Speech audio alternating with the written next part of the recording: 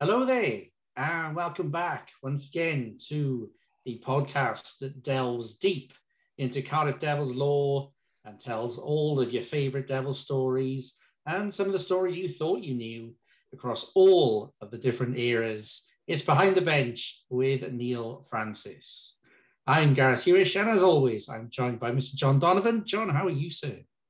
I'm very well, thanks, guys. A bit bedraggled. I'm just in from a dog walk from Cosmoston, and I don't know when this is going out, but it was raining. So, yeah, it's been a good night so far. Well, good. I'm glad you've enjoyed yourself with your little four-legged friend. And, of course, joined by producer Hubs. Hubs, how are you? All good, all good. And looking at the weather forecast, JD, I think we're safe on whatever night it goes out. It's going to be raining, so yeah, that's covered. Fair enough. And, of course, it's the man on the marquee, Mr. Neil Francis. Franny, great to see you again. Good evening, gentlemen. Good to see you all again. Yeah, we after we went on a little bit of a run of getting podcasts recorded, we've had a little bit of a hiatus, haven't we? And but that was to obviously allow all the votes to come in and get on talking a bit more about what we're going to conclude tonight. Indeed. So the last episode we gave you all of the nominees for the greatest Devils teams of all time across 4 different eras. They had to play 3 seasons. Sorry, can I just? They had to play. Yeah. We understand there were some good players who didn't make it. Yeah, indeed. Yeah. It turns out Craig Weller is still very popular amongst those that don't read the rules and can't understand why he hasn't been picked. And the response, Franny, was excellent, wasn't it? A lot of people got involved in casting their opinions. Literally in the thousands, the votes. So it was fantastic to get that response from the fans, and also to see all the comments from the fans about how much it brought back memories of guys that have given fantastic service to the Devils and, gave everybody the entertainment over the years. And, that kind of reiterates why there was that 3-season rule in. For as much as Craig Weller did and how amazing he was to watch, that was for, 3/4 of a season where it was felt that the team of all time needed to be somebody that, had a sustained period in Cardiff. So the 3-season rule was in and ruled out people like Craig Weller and anyone else, JD? I'm turning over a new leaf. No, just no. Yeah, just Craig Weller. Just Craig Weller. But it does give us an episode we can do later on with the other players who didn't get into this one. So you never know, JD, he may get in something else. Well, I'm apparently the only one in Cardiff who likes him. So, There's a petition. There is a government petition. Yeah. To change the voting rules. Okay, fine. So what we're going to do in this episode today is go through the lucky few who made the final rosters, and we will get all nostalgic and glassy-eyed over our favourite memories and just some of the reasons as to why these players have been placed in such a prestigious place in this poll. Franny, just before we do, can you just go through what is going to happen next in regards to this process? I believe there's some nifty shirts presented. So the first thing I wanted to address is the listeners that have, or viewers, because we're on YouTube as well, yeah. Those of you that have seen the announcements will have noticed that even though we had a vote for the coach and we were going to choose 2 out of the 4, there was lots of votes for each coach. And I think that recognises that across all 4 eras, all 4 of these coaches delivered success and silverware to Cardiff. So we felt it was only right if we're having the team of all time, that all 4 of these coaches got recognized as well. So that's why you'll see all those coaches announced. And the next part of the process is we're in the process of getting these special jerseys made up with the team of the team of all time. And there will be a shirt on its way to each player that has been voted in and the coach. And there will also be a shirt up for grabs, one of each, that the Devils will be announcing via the website and social media on how you can get your hands on that, which would be a extremely valuable one-off.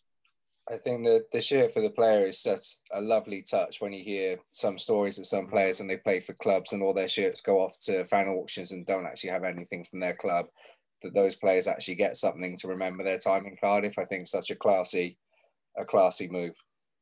Absolutely.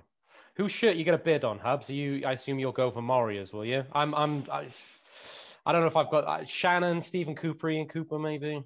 Jeff Smith. Okay. He's my big buddy. He's helped me a lot in life. Good choice.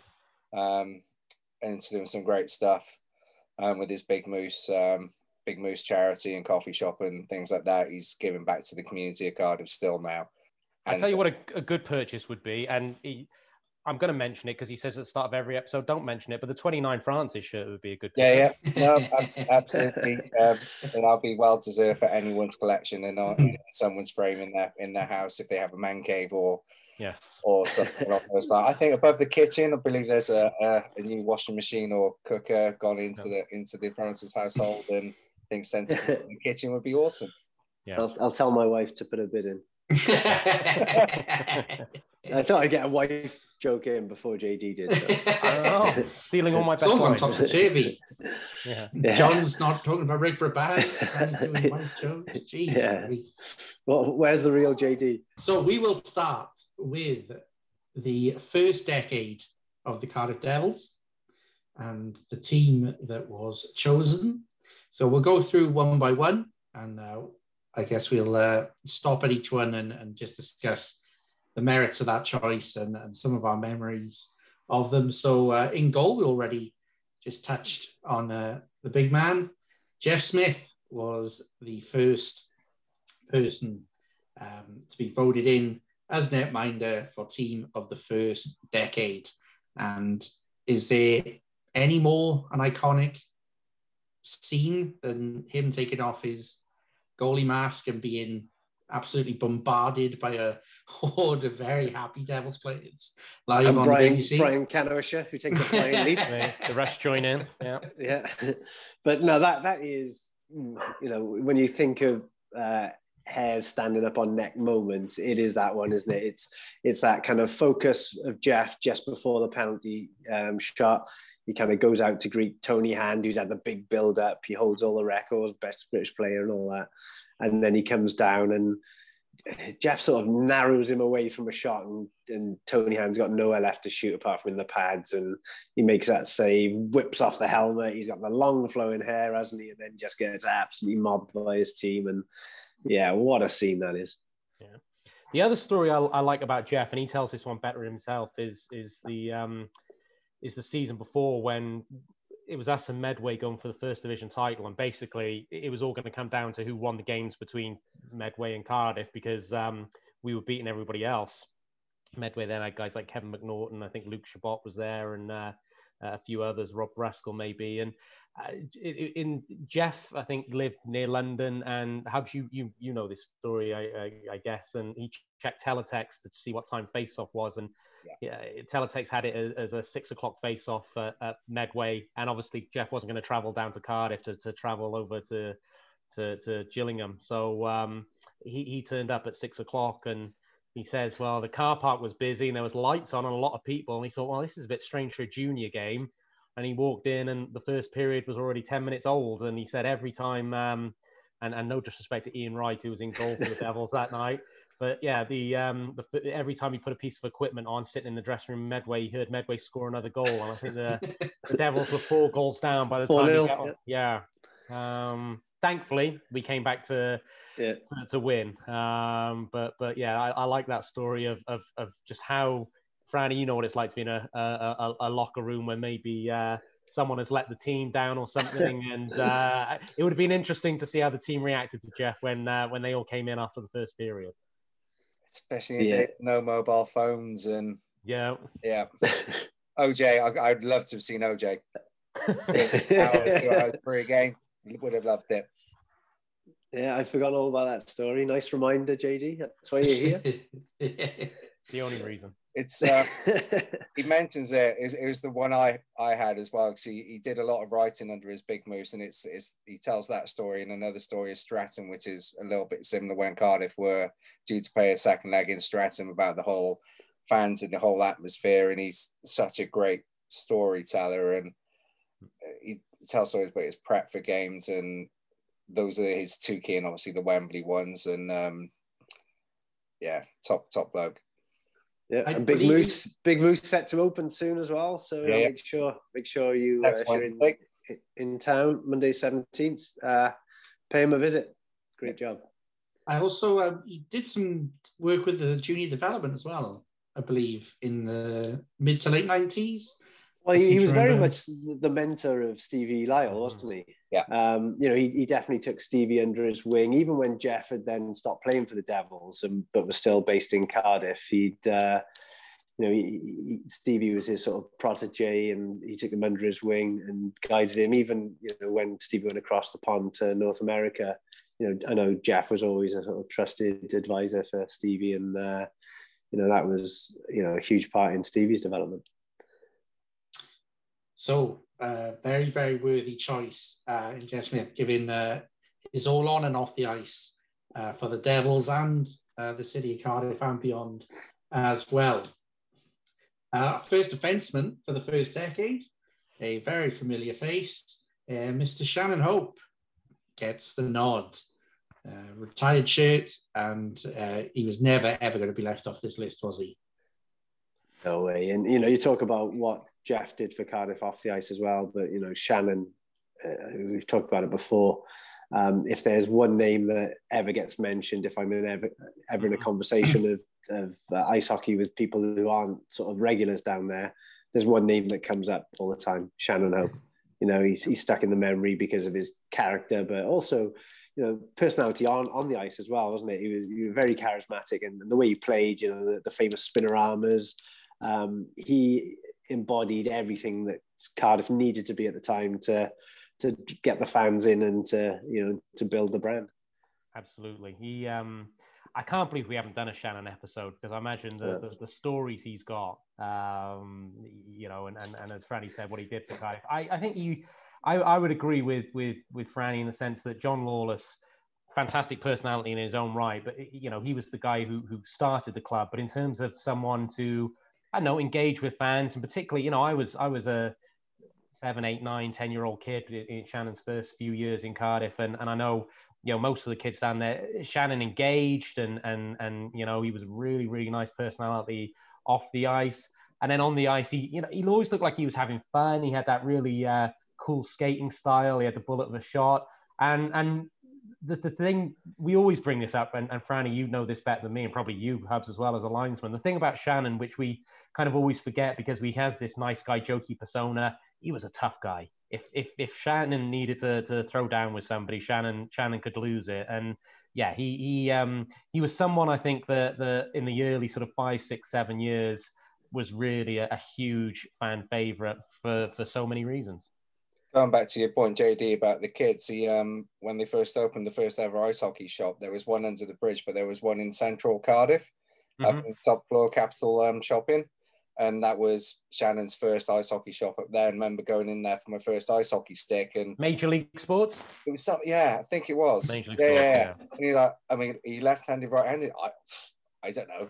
There was a queue of kids just waiting for Shannon to bung a stick in his hand, and whichever way you picked it up, that's where you played. And it was engaging from all those. But you see kids just going in there just so they come out and say, I spoke to Shannon. I spoke to Shannon. Yeah. They didn't want to buy anything. They just wanted to meet him. He was that first, say, engaging box office player. Then the people would hear some of the stories that happened, and then we'll get drawn by the echo stories and that sort of stuff. So yeah. And he was the first person ever to call me Franny.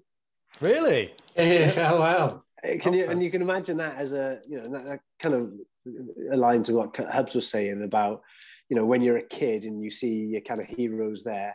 And, you know, they were trained, all the imports then on their contracts, they had to train the juniors. So they all had one age group. And so that, you know, they were training us. And I remember walking in the rink shop in Cardiff and Shannon happened to be in there. And you're like, oh, you know, Shannon's there. And he's like, hey, Franny, there's Franny. How are you doing? And I'm like, oh my God, this guy's just giving me like a North American sort of style nickname. And it's stuck ever since. So I think there was a couple of efforts of Frankie Boy from Mo and Lawless and stuff like that. But Franny was the one that Shannon gave me, and that stuck. Funny question about Shannon. We talking about, you know, his, you know, larger than life character and stuff and whatnot, but would he be someone as well who could kind of turn in the dressing room and maybe crack down on a few things if things weren't going well, or did he always keep? Well, he didn't like Rick Rabban. Well, Shannon always kept things light in the dressing room. You know, he was always the one that was cracking the jokes and things like that. However, he is ultra competitive, whether it's playing tennis, whether it's playing golf, whether it's playing hockey. So people often mistook Shannon for a bit of a clown in terms of, you know, always clowning around. And there was that lighthearted side to him. But when he stepped on the ice, it was game time, and there was none of that. And even if he had a smile or a spinner arm or whatever on the ice, if you've got Shannon on the ice in the last 2 minutes of the game, which he more often than not was, then, you know, it was an absolute competition and, you know, a fierce competitor. So from that point of view, yeah. And, you know, and as JD said about the incident with Rick Rabban, you know, I think he saw Rick Rabban getting sort of being more interested in himself rather than the team, and he, you know, that was his way of putting it right, and, you know, sort of stepping in and trying to, you know, nip it in the bud, I guess. We will get a Shannon episode on Slate. Randy, who? I think that's a really good matchup. Who won that fight? I think that's a toe-to-toe, really good matchup. Rabban against Hope. It wasn't a toe-to-toe. It was more of a wrestle. I think, and I remember we had a big, huge weights bench in our dressing room as well, and it started near there, and it kind of ended up with both guys kind of rolling around and sort of, you know, falling over this weights bench and stuff. So it wasn't an actual like toe-to-toe, but God, who would I have my money on? Who would you pick? Who would you pick? Who had the pinfall? Was there a count? Pardon? Was there a pin? No. Like I said, it was more of a wrestle, and it was, you know, a lot of kind of grabbing around the face and stuff like that, around the throat. But there wasn't many blows exchanged. But if it was a stand-up toe-to-toe fight on the ice, oh my God, that would be it. Would be both could swing so quick as well. Yeah. Like Rick was super tough and strong, as was Shannon. I probably would give it to Shannon with a bigger reach, longer reach, longer reach, and, you know, you saw whenever he fought, he sort of cut people open and whatever. So I'd give it to Shannon. I think we've got to have some sort of reunion and have that. You know, maybe that could be like a Christmas episode. A Shannon Brabant fight. Yeah, there's got to be a simulator we could put like the stats in and stuff like that. Yeah. Just run it. Yeah. Anyway, we digress. Yes, there's anyone in a boxing ring these days by the sound of it. So yeah, why not? To round out the defence for the first decade is one of the greatest British players of all time, Mr. Stephen Cooper, is alongside Shannon. And I must say, when we did our epic playoff winning team of episode of last year, available in the archives, where we managed to reunite all of the players, I think Stephen Cooper was the one that left the biggest impression on me, mainly because we've never really heard much from him before. but it really kind of stuck with me as memories of not being able to kind of watch what was going on and being nervous. And it kind of showed me exactly what winning and what the Devils meant to him. Again, a very worthy addition to this process. Yeah, it's quite surprising, actually, how much that hit him, considering how assured and confident he was on the ice in his play. I mean, you rarely ever saw Stephen make a mistake. You know, he was very solid. I mean, he did everything, didn't he? Massive hits, the big hip checks that he was famous for, but, you know, the big blasting slap shot, you know, made great first pass out of defense. He could do it all. But then to hear the state that he had worked himself up to on that penalty shootout, you could just tell what it meant to everybody. And, you know, I think he was just so glad that it was over, you know, having missed the shots. You know, those are the kind of headlines that get written, aren't they? I mean, as it was, Tony Hand took the brunt of it, but it could easily have been, you know, the Cooper brothers and checkbook hockey fails and bounce checks and all that kind of stuff. But, yeah, and that would have been, you know, that would have been so unjust, you know, considering the great goal that Stephen scored to keep the Devils in the game in that one, where he jumps up into the play. But overriding memories of Stephen, I mean, there's the huge hits that I've mentioned. So he put one, I'm sure, I'm hoping producer Hubs will be able to dig it out somewhere. The one on Dan Dorian. Dorian literally was never the same player again. He left Nottingham a few weeks afterwards. Dampier cut him. Yeah, he got crumpled, didn't he, by Stephen, and he literally was never the same player again. There was a similar one when we went to Riga in the Europa Cup or Continental Cup, whatever it's called, where you got OJ on the commentary having good night with that hit, which is unbelievable. And also we talked about, I think before, his toughness and that scrap he had with, was it Ross Lambert? Yeah. I was on the ice for that one.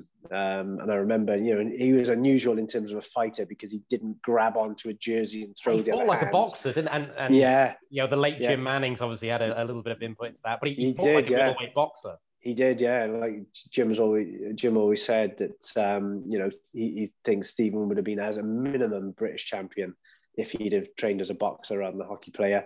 Knockout punch with left and rights. But yeah, he squared up and he didn't grab on. He was punching, you know, jabbing and punching. And Ross Lambert, who's a tough cookie himself, you know, Stephen fed him his lunch. Yeah. And also Rick Babant as well. That fight is available on the Easter eggs of the previous episode. Yeah. Oh, really? Yeah. What was that? Have a look at the Easter eggs at the end of the last episode. I gotta watch these episodes. Okay. Yeah. You start listening to more stuff you do, John. I know.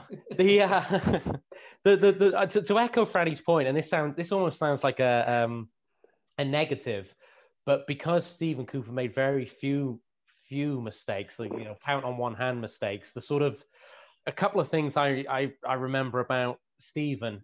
First of all, when him and Ian left after, you know, you've just had this high of Wembley and winning the penalty shots, and, you know, all is well with the world, and then Ian and Stephen leave, and that was just sickening because you knew that was so significant. And going back to Durham, who were the arch enemy at the time.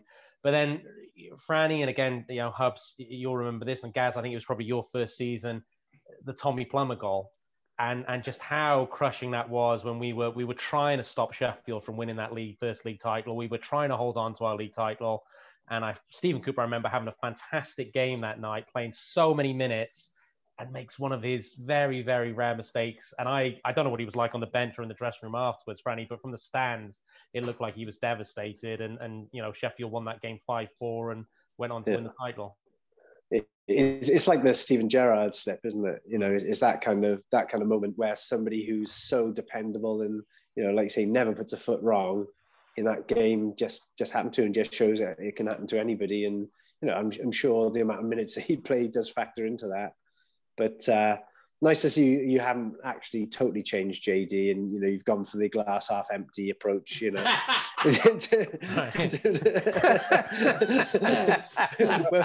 The episode to celebrate everyone's achievements.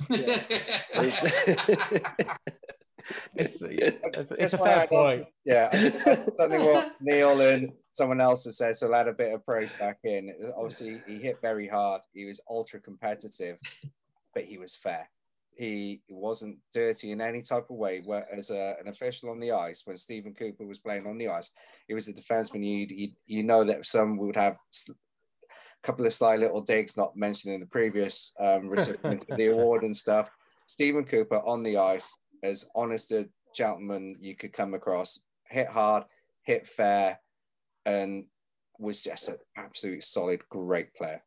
I tell you what I did see the other day, and I think it was courtesy of our friend Devil's Flashbacks, who kindly comments on our YouTube videos and thanked us for the mention. So we'll mention him again because he does a fantastic job. Absolutely. I saw a hit that he put up there where Stephen absolutely drills Tony Hand. Yeah. And Tony Hand never got hit, did he? Yeah. Because Tony Hand had that great awareness, but yeah, Tony Hand has gone up the boards and kind of half taken his eye off, and Stephen comes in and absolutely smashes him. And you can see that Tony Hand wasn't too aware after it of where he was. But for him to catch someone like Tony Hand like that, it just shows how good his hits were. And just finally, and kudos to Hubs. You mentioned this before the episode started. If I said Cooper, Hotham, Fournier, probably my three most iconic goals in Cardiff Devils history, and I'd still take Stephen Cooper as number one. The Wembley goal, the one Franny mentioned just then as well. I think he starts the play, goes up the ballsy, and then finds him. So I think Mo finds Ian. Ian across ice, perfect reading of the play of the defenseman coming forward. Crashes through the net as well. And tied it up, if I remember correctly. We did 6-all. And I know we've got to move on to other players because we've got lots to talk about. But just one thing, we're talking about Stephen's competitive nature, and and JD, when you mentioned about you can imagine he didn't take it too well with the slip against Sheffield. I remember speaking to Stephen after I think it was our first season of the new ownership, and we had just missed. No, it wasn't actually. It was when we'd won when we were on for the Grand Slam. Mm-hmm. That's right. We were on for the Grand Slam and we just missed out on it in the new ownership. And I was talking to him and he's like, yeah, great season. I was like, he goes, shame about the last game. It would be nice to get that. And I stupidly made a comment like, the thing is, if we'd have won it all, then, what would we have aimed for the next year? Mm-hmm. And he looked at me just horrified and he's like, what, you go and win it all again? And it was just like, and he just showed like the winning mentality that he's got. And I felt so stupid when I'd said it, that I was almost grateful we didn't win everything because then everything's been achieved and it's game over. And he was like, well, no, you win it, we just win it again, and that's what Devils did. They just kept on being that machine. Yeah. So if we're mentioning other players' current businesses, Jess, is it only fair to mention if anyone does need a Porsche, just to pop along to the Porsche dealership on the road? Yeah, definitely. I'm there most weeks. So here we go, guys. Can you please get off? Can you leave the Porsche? Yeah. And so we've got our defenseman, our goaltender, but we need some goals. We need some forwards. And we will start with the Peter Pan of ice hockey. Steve Moria is the first forward to be inducted into the first decade of the Devils team of all time. Over to you, gentlemen. Steve Moria. Yeah, I'm deferring to you, Franny, as first response because you get it right because you played with these guys. I said in the last episode, I thought we could describe Joey Martin as the greatest all time, and I'm happy to take that. He's the guy he may be slightly nudged off the perch, but is right there with him for me is Steve Moria.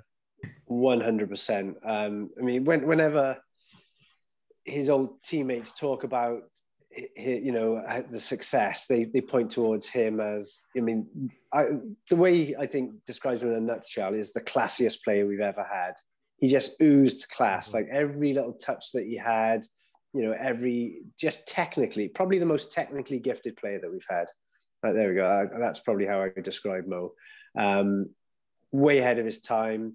And I think that, had he been in a different era, then, you could see how somebody with his hockey IQ, the intellect, and, the technical ability, how he could have played in the NHL.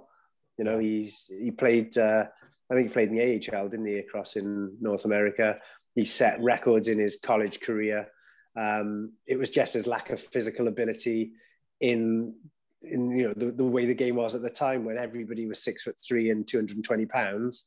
That's the only reason that he didn't get a shot at me in the NHL. But their loss was definitely the British Games gain, and definitely Cardiff's as well, because he was the focal point of our attack for years and years.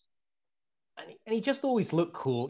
We've talked a lot, and I could talk about how fantastic he is as a player, but he just always looked cool. He had the bubble gum, he had the bandana, so much so you had this ugly, gawky 10-year-old ginger kid trying to wear bandanas around Steve Moria.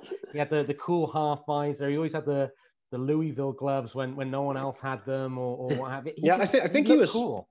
I think he was sponsored by Louisville, which is unheard of at the time. Is that he had like an equipment sponsor.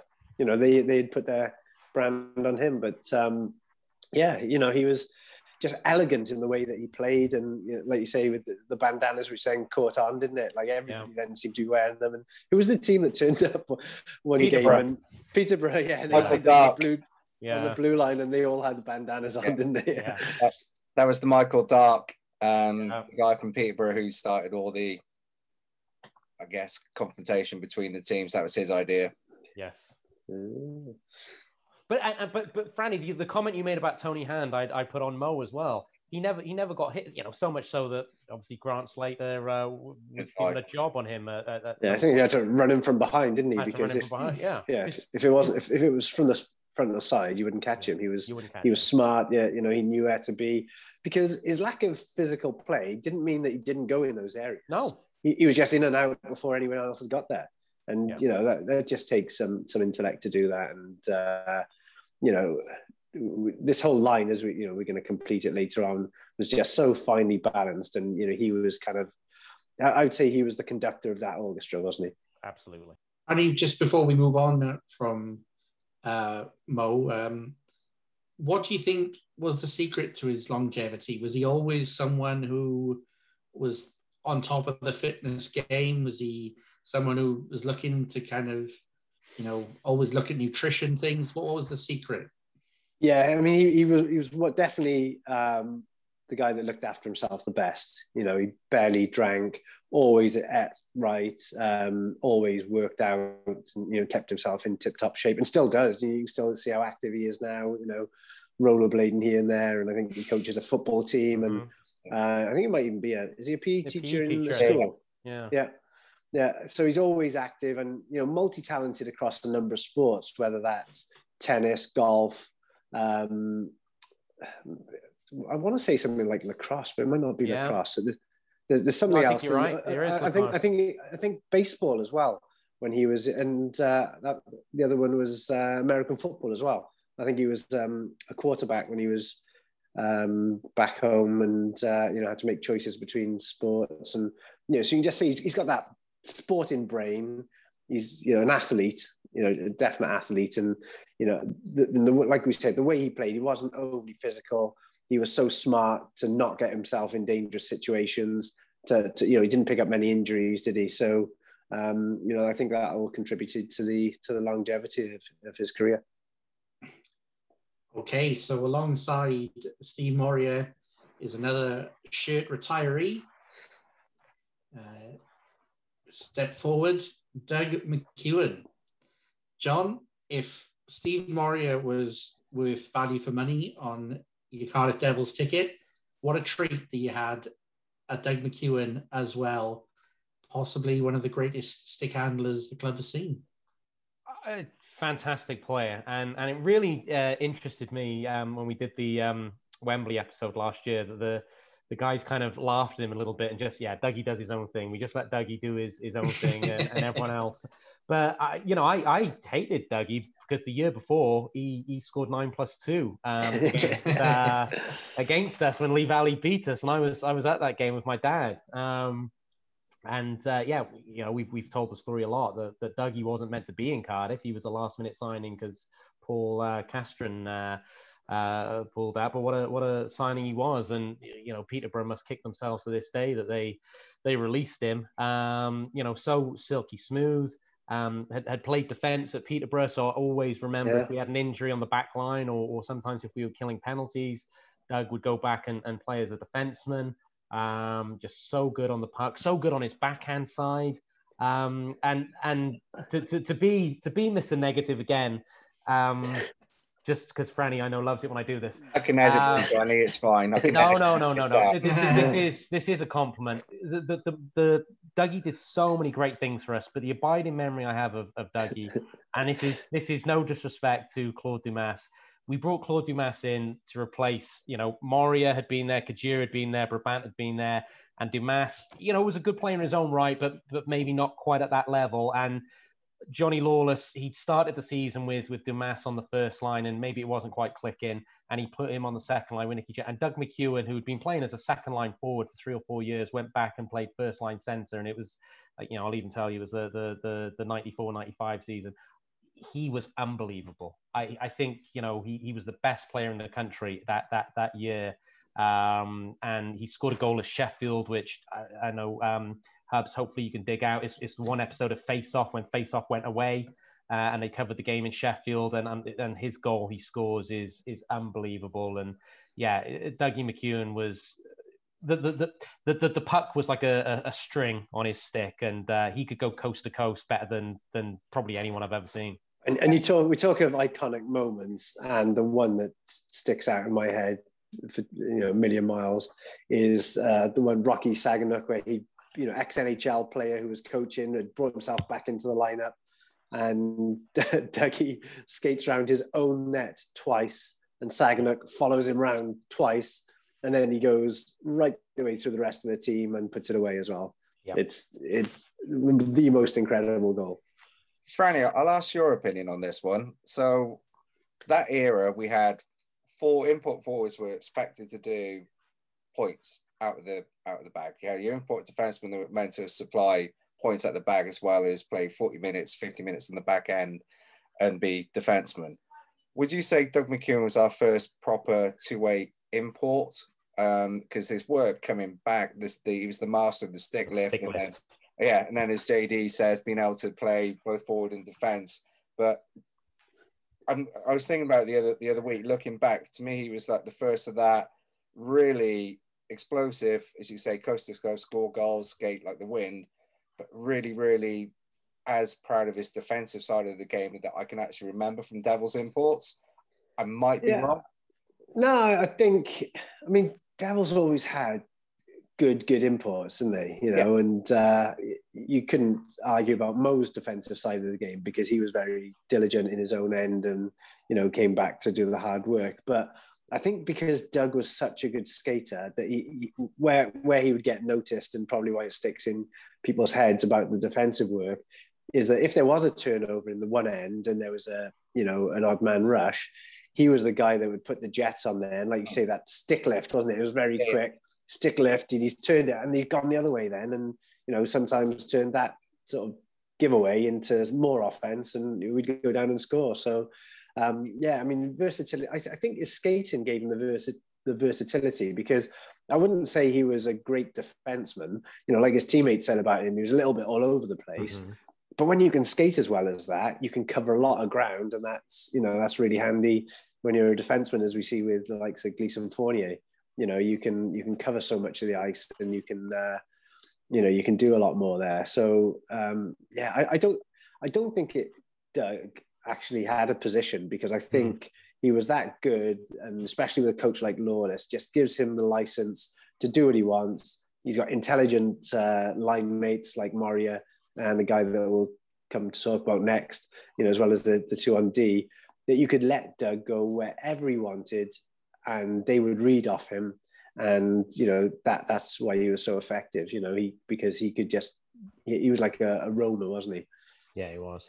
Just one more strange Doug memory, and Franny Hubs, you'll remember, and this has nothing to do with Doug's playing ability, but I remember when Brian Wilkie was playing for Bracknell, and the two of them went at it and had a fight in the corner. And I was 11, 12, and the world was still a beautiful place. It was like, no, they can't be fighting. They won Wembley together. They must be best friends. So I remember Doug and Brian Wilkie having a right old tilt going towards the boards at the Zamboni end. Yeah, because Doug was like really placid and stuff. But I mean, he was, he if he did lose it, he would lose it. And there is a story that we probably haven't told before. I don't think I have anyway. When we were what was the year that we went to? It was after the year after Riga, and then we went to Minsk, didn't we, next year in the Continental Cup. Yeah. So we'd gone to Latvia, and Latvia wasn't that bad a city. It was, it was, you could see there was a bit of money there, and we had the awful experience in the bad hotel, but then we got moved to the best hotel, and it was actually pretty decent. So we were all excited when we were going back to, to Russia, or to Minsk. Sorry. And we turned up, and it was horrific. It was so poor. I'd never seen anything like it in my life, in terms of how bad it was. And the rink was like a concrete rink in the middle of like a market, not a shopping mall, but like a market. So to go to the rink, you had to kind of walk through this market, and it was really poor. And then you'd go into this concrete sort of rink and play games. And I think it was after our last game. We'd all worked our way back to the hotel, and of course we're getting on the beers. In fact, we weren't on the beers, we were on the vodkas. I remember swapping a broken stick for 2 bottles of Stolichana vodka, and the person that was the currency in those days. Yeah, they couldn't believe that I was giving up a broken stick, and there's me at 19 couldn't believe I was getting 2 bottles of Stolichana vodka. So anyway, we've done our deals, and we've got all these bottles of vodka, so we're just getting on it. And the bus is leaving to go back to the hotel, and we're missing Shannon, and I think it was Shannon and Doug. It was just, there was a couple of others with them as well.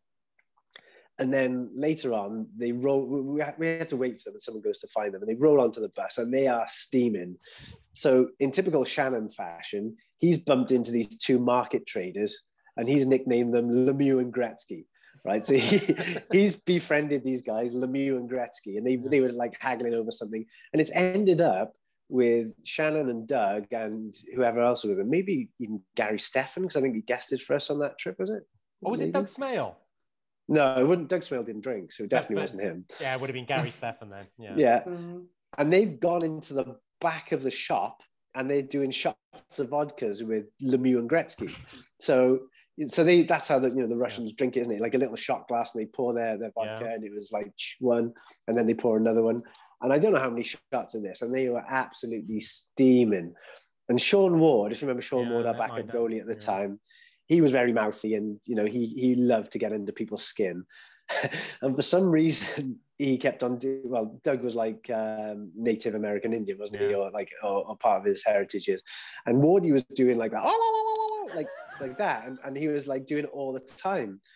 And Dougie was absolutely hammered, and Wardy's doing it more. And Dougie just went across and clocked Wardy, and Wardy's eye exploded. And for the rest of the trip, he had this massive lump on his eye, and that was when I thought, okay, you don't cross. You don't Doug cross McEwen. Dougie. Yeah, so that was after a night with Lemieux and Gretzky. Lemieux and Gretzky. More new characters you've introduced to the show, Franny. I know. It's Lemieux and Gretzky taking this long to. I know. We haven't had a character for a while. Wasn't Dougie playing running bear?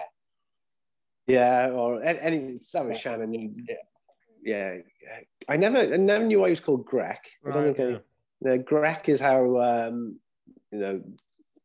Shannon and Lawless and Mo used to call him, and then it was MC, and then it was Running Bear. Shannon called him, and all probably inappropriate things you can't say these days, but and then he stuck with the nickname from the fans, God.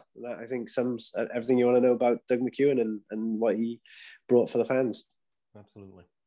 So we got 2 goats and a God. So rounding off our 5-man on ice roster for the first decade is the brother of another member of this team. Ian Cooper is the man who gets the final spot spending 8 seasons, winning 11 major trophies. John, we talked about all of the attributes that Stephen had. What made Ian different?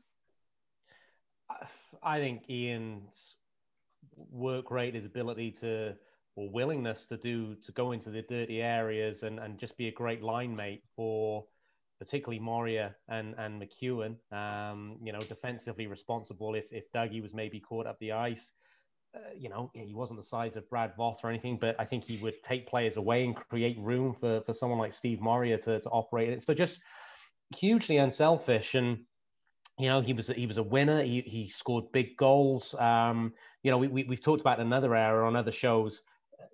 Someone like Phil Hill maybe didn't score a lot of goals, but he tended to score big goals. I remember Ian Cooper, scoring a lot of big goals. And I don't know, maybe I'm doing a disservice to Ian. I always feel a little bit like his agent. I still get the impression Ian loves Cardiff so much, but won't admit it because he almost feels a bit, sad about the way things ended and it causes him a little bit of hurt. But I think deep down Ian, wanted to finish his career in Cardiff and loves Cardiff. And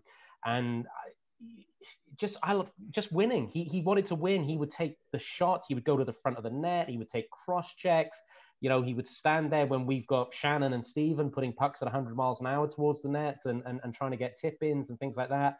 And I think, we've talked about the huge finesse of Moria and McEwen. I think both of those guys would say that Ian Cooper was so important to that chemistry because he did draw attention and he did take men away and he did go into the physical battles for them and he did go into the corners for them. Just hugely unselfish, but a big talent in his own right, and maybe gets lost in the shadow of his brother occasionally. And I think Ian Cooper stands on his own merit as a Devils legend. Even when he went into those corners, he still had the hands and the visions then to make passes out, to make plays from actually in those areas as well. Yeah, JD, I think you summed it up perfectly, to be honest. I think he's probably one of the most underrated players in Devils history. Moria and McEwen aren't as good at players without Ian Cooper next to them because he was the perfect foil for them. He played a very simple game. He was given goes all night long, kept his feet moving, drove to the net, opened things wide up, parked himself in front, went into the corners, went and got the puck back. Did all the hard graft, all the hard miles. And, Mo and Doug would be the first to pay compliments to Ian Cooper as a line mate. And, he was probably the perfect player for them to play with. Yeah, absolutely. And I think probably he deserves a shout out. And this whole line, in fact, just thinking about it, with the exception of Jeff Smith, I'm sure Jeff could have done it, but I key on Ian and Stephen because they're British guys. Yeah, they were great. They were Heineken League era. They were all Super League players. And Ian, Doug, and Mo and Shannon won a Super League title with Cardiff, and Stephen was playing in Manchester. So, yeah, there'll always be a little bit of pushback that it was the Heineken era. But these guys also, basically as a complete line, with the exception of Stephen and Jeff Smith, played together and won a Super League title together. Yeah, as second liners, weren't they? They were our second line, and they just went about their business and gave you the same thing week in, week out, and the cornerstone of the team. All these guys stepped it up. When the league stepped up, they stepped up. Yeah. So do we have? I was going to say, I think it's only fair to mention Ian's work then with the Players Benevolent Fund now. Yes.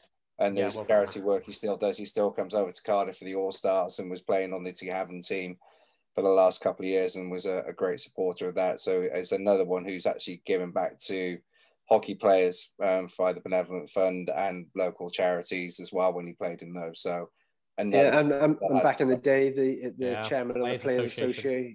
And that was, I think that there's an element of him, costing himself a job because of the support that he gave to players when against the management of some teams. And I think he was blackballed a little bit, if I'm honest, because of that, because it wasn't popular with owners, and that's just not right. As we know, all players need to be represented and have a right to, and no wonder he feels a little bit harshly treated, because it was through him doing good for the players that might well have cost himself a job. Well, I think, and again, he might shout at me for speaking out of turn, and maybe I'm reading between the lines here. I think he desperately wanted to be player manager when Lawless went, and I think he would have been great at that role. And and after giving him too many props, the other thing I'd say to take away from him a bit, to coin a phrase from Youngblood, God, he was a pretty boy, wasn't he? Stephen was the tough, rugged defenseman. Ian had those flowing blonde locks and everything, and another toy, the trike, didn't he? He had the trike, and he had his Beetle, he had the jet ski. Yeah, it was great being on a team with him, because you got to go on all the toys. I remember riding around on the back of his trike and going down the beach on his jet ski, and he loved his boys' toys. But Gaz, we must move on because we've got lots to talk about. We do. To cap this era off, the one remaining member of this roster, the man that started it all, John Lawless. Indeed, there would be none of the players that we've been talking about without the man with the vision to bring them all together, and played himself, of course, for many of the years, but it's his coaching and his vision that we will all remember. John Lawless is the coach of this era, and guys, we wouldn't have this podcast. We wouldn't, Franny, you wouldn't have had the career you've had. We wouldn't have had all the enjoyment we've had from this sport, from this team, without the man himself, John Lawless. And I wouldn't have been an official without John, because he gave me my first ever job at the ice rink as a manager when he was the manager. So I would never have got into ice hockey without him. I don't know if that's a good thing or a bad thing. He didn't get everything right. Yeah. I thought JD was the one who's bringing negative things into this episode. But I was going to say the thing about, I mentioned it before about John Lawless, is when he got brought to Cardiff to bring all this together, he was 25 years old. I find that an incredible achievement. I also loved when we did that Wembley Winners Edition, where we got the 1990 team back together, how grateful each and every one of those players were. They all thanked him individually. You'd talk about something else and they'd say, but I got to thank Johnny for bringing me in, whether it was Robbie Morris, whether it was John Bernicle, whether it was, the Coopers, whether it was Mo. They all thanked him for bringing them in. And God, could he have a vision of what he wanted and what needed to be successful? Yeah. Anything from, having a new country to hockey, like Wales was at the time, and bringing out shooting the scoreboard. I mean, that's what made me fall in love with the game. Yeah. I went down with friends from school and I saw this guy, sort of dropping the shoulder, going left, going right, putting that wrist shot, top shelf, and then wheeling away. Where's he going now? And, he's turning around and he's doing the moonwalk and he's popped shot the clock and then in the holster it went, and that whole showmanship was perfect, and to come up with that at 25, and then knowing that you've got to go out and get a player like Perry Olivier, who was great at that level and banged in goals, and Bill Taylor, the big physical guy, then knowing to upgrade them because they need to take it to the next level and bring in Steve Moria. He went out and got the Cooper brothers. Nobody ever went for those kind of transfers in those days. And yes, he was backed by the owners, but he had the vision and said, look, absolutely, if you want me to make this successful, I need those guys. Yes. And, aided by some good ownership and some very good sponsors, they went and got them. But it was his vision that set it out, and he kept on raising the bar. And, every Devils fan should be eternally grateful to that guy. Franny, I think you're absolutely right. I don't want to say too much about him because I think we have to do a standalone episode with John Lawless. Yep. I would echo shooting the scoreboard. The other thing I would just say is, and I mean no disrespect to other teams, and I'm not talking about Sheffield now, there's teams that have never experienced maybe winning. And I hated it in the Big Blue Tent because, the atmosphere great and everything. I never felt we would win the league title. And I was brought up in a John Lawless era. And John Lawless created a culture in Cardiff that you won.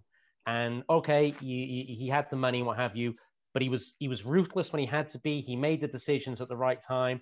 And sometimes I just think that mentality can get you through. And it got me through, the times when Franny and G were working miracles in the Big Blue Tent, but we weren't quite there.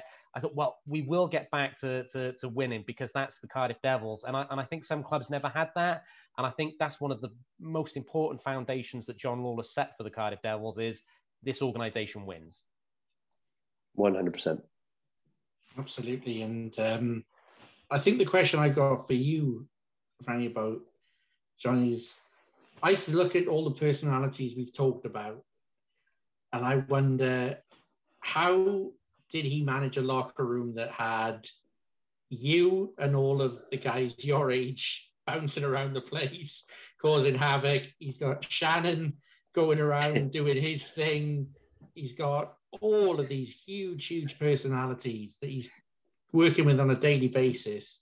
Did he just let all of you just get on with it? Was that the secret of it? Were you all just allowed to be yourselves? Well, one of the smart things he did do is when it came to playoffs time, and all the players stayed in the Hilton Hotel, which is right next to Wembley, he used to put all his young guys in a different hotel, and then knew that we were going to go out and have a good time. So he'd ship us off to a different hotel and let us do what we wanted. But no, he had one of those gifts that he let everybody bring their personality into it, and that's a fine art as well. He wasn't a micromanager. He put together the chemistry in the room, and he knew that Shannon was always going to be clowning around. So he's no way going to try and curtail Shannon, because you don't get an effective Shannon Hope then, but then he's got the ultimate professional in Steve Moria, who's there. He's got, the very placid sort of Doug McEwen, unless you do Indian noises, and he's had 20 shots of vodka. Yeah. But he's got, the serial winners in Stephen and Ian Cooper. He's got them there. So he knew his dressing room controlled itself. I don't ever remember him having to step in and say, "Oh, you stop clowning around," or "Take this seriously," because he'd built that machine to win, and that everybody in that dressing room wanted to win. And like you said, JD, it was the culture that he set up. It was about winning, and everybody knew there was a time for clowning around, but there was game time as well. Yeah. And indeed, there were lots of game time, lots and lots of trophies. Up until very recently, he was the most decorated coach in Devils history. I mean, you will simply always be remembered. You can't have the Cardiff Devils and not think John Lawless, and not, have those two names linked with each other. If you remembered forevermore, and there simply couldn't have been a process like this and not have John Lawless involved. So moving on to the Super League year, and I think it's fair to say this was the year we had the most trouble kind of whittling down our nominees, and now the final vote has been cast, and we will start with the netminder. Probably for me, the best technical netminder the Devils have ever had. It's Derek Arlovski. And John, will come to you first for Derek. He's a guy who really is going to be remembered for being 12 seconds shy of a weekend shutout during the playoffs in Manchester. But what a fantastic netminder he was. Absolutely. But those 12 seconds would annoy him, because he was the competitor, an ultra competitor, which what I like. What I remember about Derek... And would annoy you, JD, because you're a pessimist. No, yeah. Yeah, I'm sorry. Me and Derek, we talk about it a lot. No, I think what I remember about Derek Arlovski is, we just won the Super League, and I think Stevie was trying North America again. And I think the idea was Derek was being brought in to be back up to, play a decent number of games, but be back up to Frank Caprice. And Frank Caprice started that second year of Super League in pretty good fashion, but I think we lost the Benson Hedges Cup final to Ayr, and maybe Frank got injured or went on a bit of a downward slide, and Arlovski came in, and he was unbelievable. And yeah, just such a good competitor, so good on his angles. Heartbreaking. I know he conceded the goal off his skate in the playoff final that year, and that would annoy him as well. But just in a tight game, I'd always back him. Great reflexes, good rebound control, great competitor. I think he was pretty good for his time in terms of playing the puck. But it was just also unexpected, because again, he was going to come in as the backup to Frank Caprice, and for my money and to echo you, Gaz, for a backup, he probably turned out to be pound for pound the best netminder the Devils ever had. He also became a representative of Team USA during his time with the Devils, I believe, as well. Made a couple of appearances during the mid-season, which, when you think of that now, is unbelievable that someone playing in the UK could break through to that kind of rank. Franny, what are your memories of playing with Derek? Yeah, I didn't actually play too much with him. I mean, this was an era where the Brits were getting bumped out of the game because the Super League became the Super League, and I think they did away with the import rule. So I didn't actually play too much with him, but I know when he came in, he was meant to be the backup to NHL Frank Caprice. And then, so he formed, he kind of won that battle almost by the end of the season. And then, when Stevie came back from North America, Stevie's the hot young prospect, so we had to fight him off. But, Holofsky, I think, had probably the most starts of those two as well. And that just shows the quality, when he's battling against those two goalies. And it also just shows you that's the one thing that stands out for me of the Super League era compared to the Elite League era. I think the quality of play is maybe better in the Elite League era. I think, there was quite a lot of dump and chase in the Super League days, but the quality of the netminding in terms of the depth as well. Each team had two legit netminders, and we were very fortunate in Cardiff to have guys like Caprice, Lyle, and of course Holofsky was arguably the best of the lot. You're right, Franny. I'm just off the top of my head. That year, sort of Holofsky in Cardiff, Rob Dobson in Ayr, probably Peter Angelo in Manchester. Peter Angelo, did he have a Stanley Cup ring or something like that? Didn't he? I think so. Yeah, he did. There was some great goalies throughout the year. Trevor Robbins. Yeah. Cavlin. Yeah, Mark Cavlin and Wayne Cowley, who had played in the NHL, hadn't he? Yeah. So there was some top-notch netminders, but Holofsky was and Gaz, to your point, at the very top. That weekend in Nottingham when we won the playoff title. People remember Nicky Chin, and rightly so, for the hat trick in the semi-final, and Ivan's 2 goals in the final, and rightly so. But Derek Holofsky was pretty unbeatable that weekend.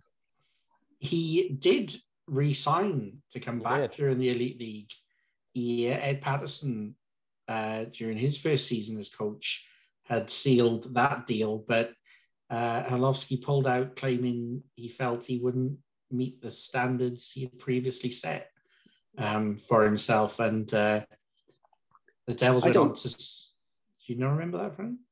I don't think I do, yeah. No, it did. It was announced in Gretzky's bar that he wasn't coming back. It was some sort of social. I remember that, Gaz, and he was very honest about it. Peter Aubrey stepped in to the breach.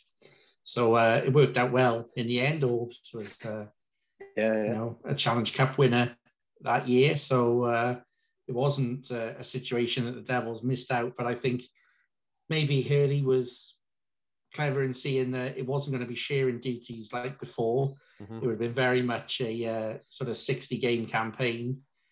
Yeah, and I think what he probably also foresaw is that had he come back and not performed, then some fans that we won't mention by name would probably not remember the 4 good years he had. Would probably just remember that last poor season. You talking about me again? Oh. But what we do remember is Holofsky's time in that Super League era, winning that playoff trophy. It was to be a trophy, the last trophy for a long time. So it was one that would live long in the memory, but very deserving of being on this list. Moving to the first defenseman of the Super League. And John, step forward again for this one. It's a guy, I must say, I probably associated more as a forward in my fandom than a defenseman, but he makes the defense list. Captain of the Super League winning team of 1996, Mike Way. just presence and yeah, I said on the last episode I preferred him as a forward, but wherever he played, my overriding memories of Mike Ware were the Murrayfield games prior to him signing for Cardiff, and you just knew something was going to happen. You know, I think Habs, you used the term earlier, box office, and let's not forget this guy was in the Edinburgh Capitals, Edmonton Oilers farm system when the Edmonton Oilers, you know, were winning Stanley Cups with the likes of Gretzky and Messier. So he knew how to play hockey. He could put up 100 points a year in the Heineken League, but everyone was just, you know, scared stiff of him. And credit to Nicky Chinn. Nicky Chinn stood up to him as one game particularly. But Mike Ware was just presence. He was box office. And then when he signed for Cardiff, you know, we weren't going to be messed around, but we also had this guy who could really play. And like I say, yeah, I liked him as a forward, particularly that first year. He played with Randy Smith and Ivan Michulik, and that was just two big bodies on the wings. And then Randy Smith, who was a pure goal scorer.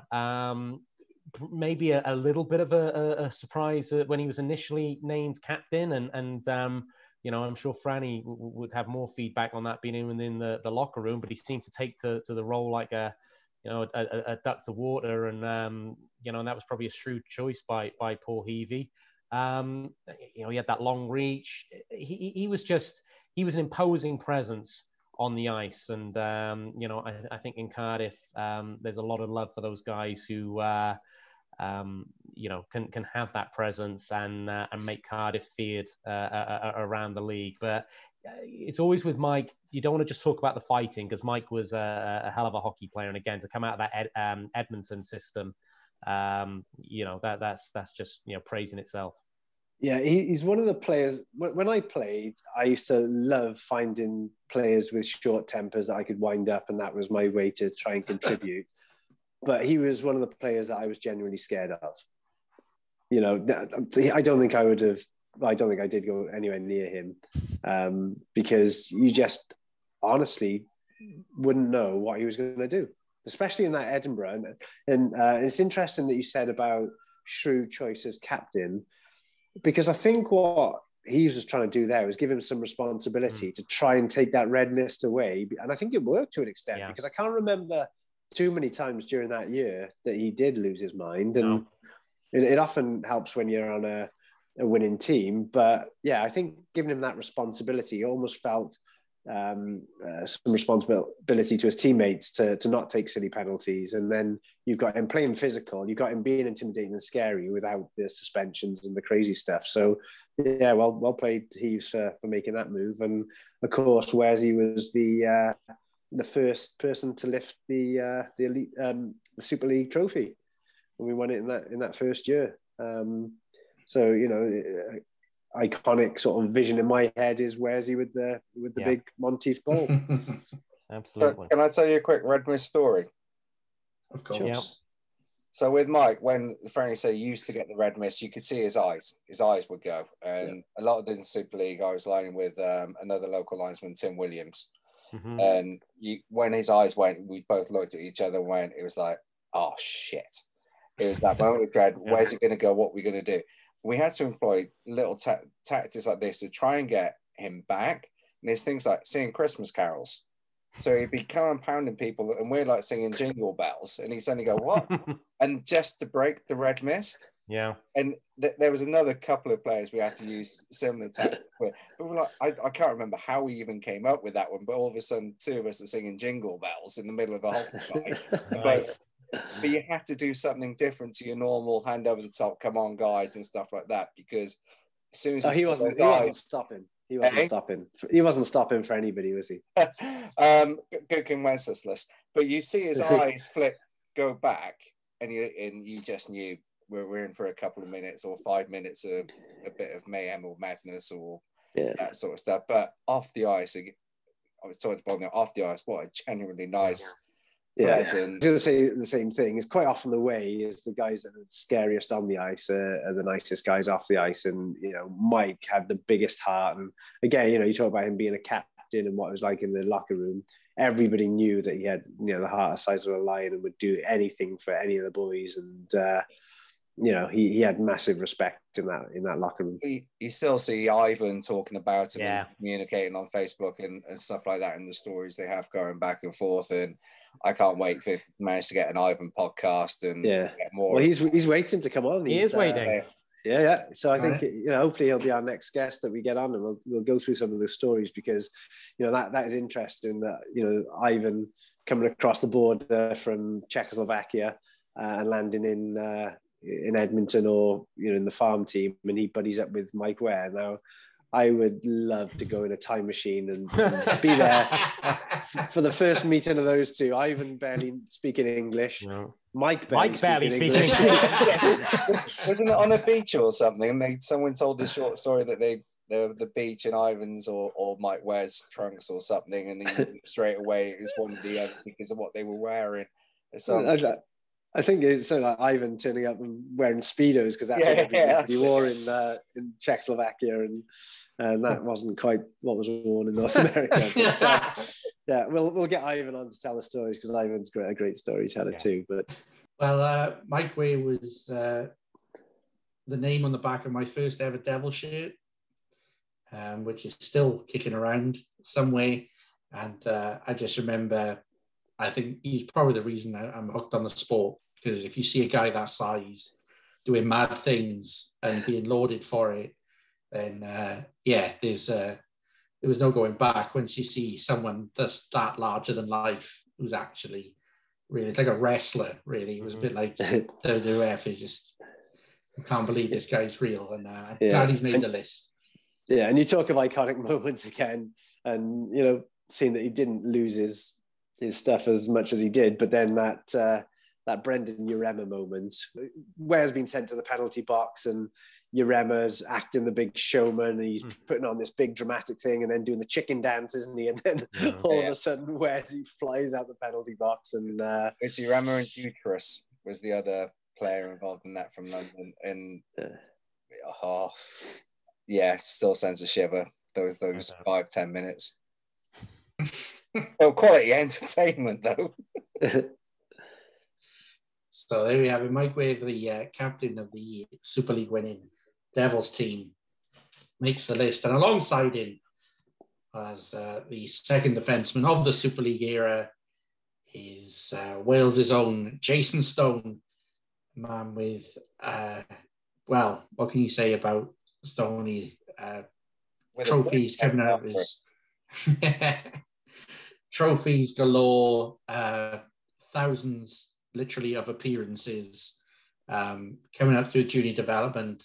When you think of what the Cardiff Devils mean to the community and sort of impact it's had on Wales as a whole, Jason Stone is a great ambassador for that. Yeah, and knowing Stoney, like we all do, Stoney will be embarrassed by this selection into the team. He'll go, there's no way I was better than Kip Noble. There's no way I was better than Frank Evans. He plays himself down, and he was his harshest critic. But you don't play 1,100 and whatever games it was across, 3 different eras if you can't play the game. And, as much as we love all the flair players and the goal scorers and, all the ones that get all the headlines, any championship winning side needs the glue guys. And Stoney is exactly that, a glue guy, in terms of somebody that was willing to sacrifice his own sort of flair to play the defensive side of the game. Because, you look at some early video when he was a forward, he had good hands, he had good shots, he was up on that wing, wasn't he, with Chinny and Doug McEwen, and, he was producing, and there's some goals you'll see there where he's, pulls some moves and everything. So he had that in his locker as a junior, and then as a young forward coming in. And then, as we know, Stephen Cooper gets a nasty knee injury, and then Stoney's asked to play D, and he does it so well, and he adapts his game to be this defensive defenseman.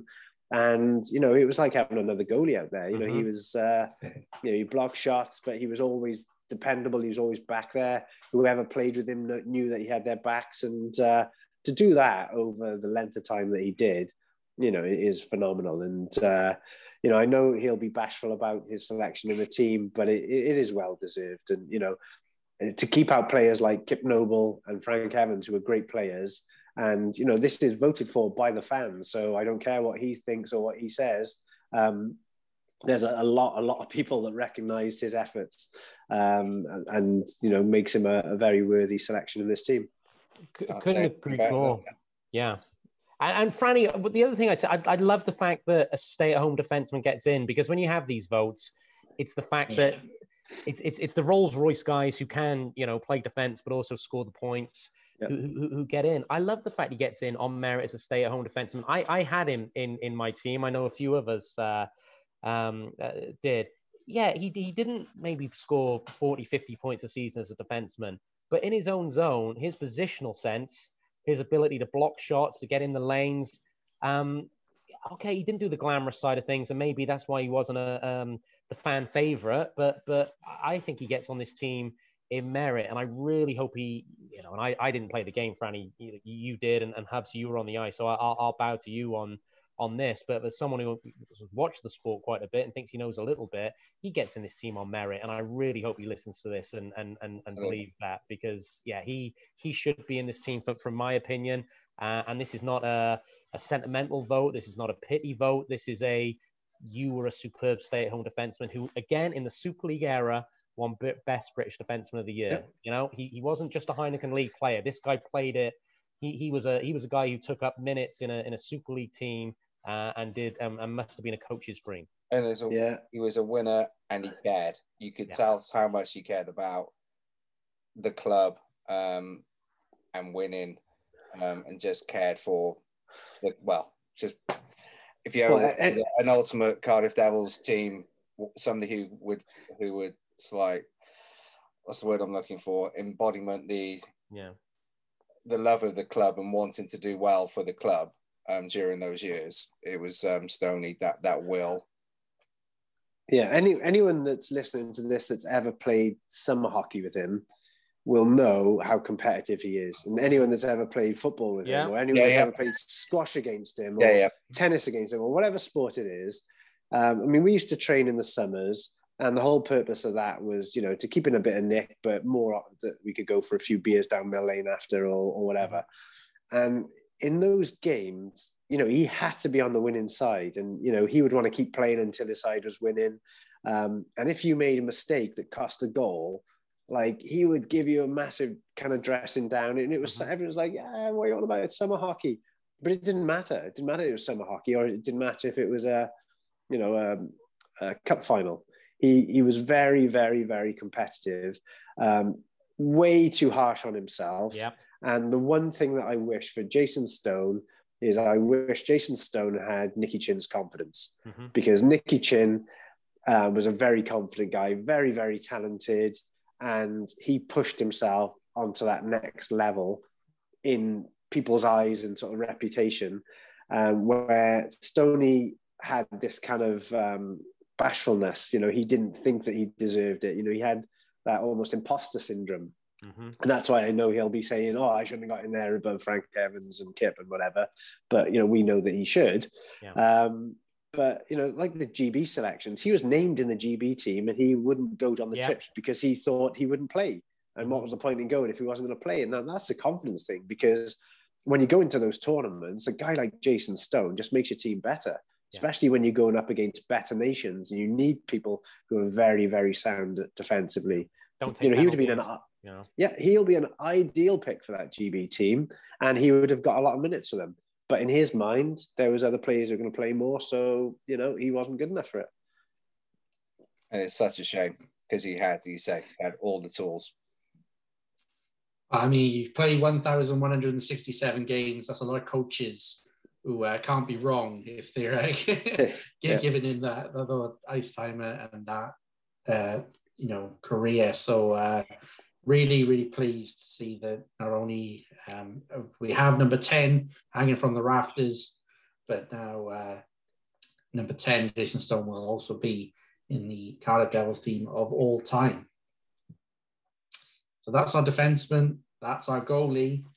We'll go to the forwards. And I had a Devil shirt with number 26, Mike Weir, on it.